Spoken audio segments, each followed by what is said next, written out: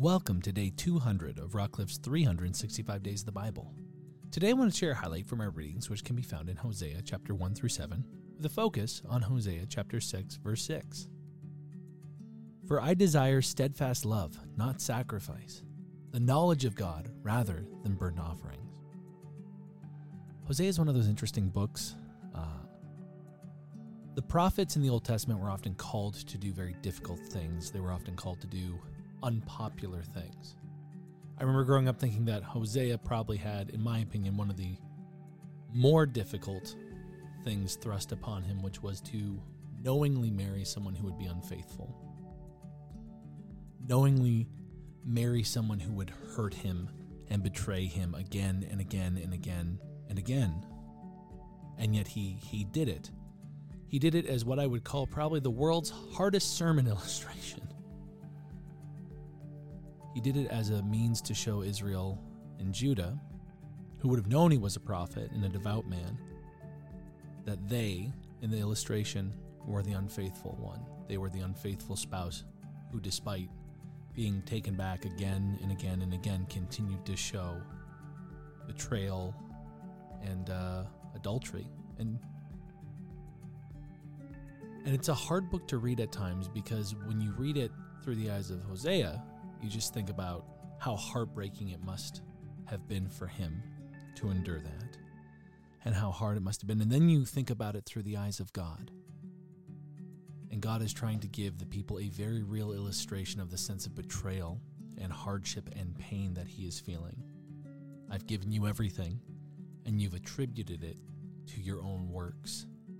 I've redeemed you time and time again, and you return to those who only want to use you or buy you for an evening.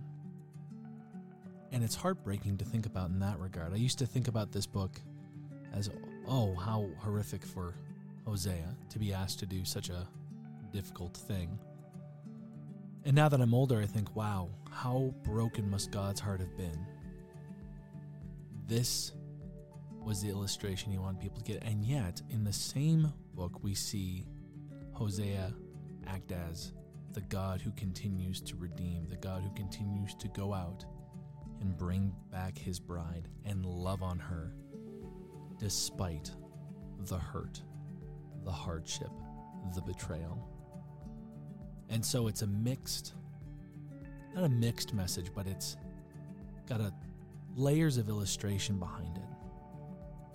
That God pursues us again and again and again and again.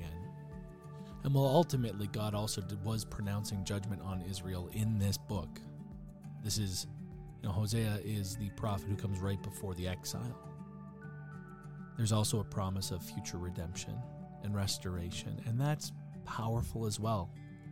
That despite this very down-to-earth, very, I don't want to say relatable illustration, but an illustration that the people wouldn't have been able to ignore and would have been able to understand to its fullest capacities. And at the same time, while they're being shown, oh, this is the extent to our unfaithfulness and how much it's hurting God, to also see, hey, God will come and he will redeem us when we ask for forgiveness, when we remember how much we need him. And it's one of those things that I'm glad God's not asked me to do ever. But man, am I glad that someone was obedient enough to show us, one, just how amazing God is, but also the fact that we can relate to him. He can relate to us. He feels emotions like hurt and sadness and grief.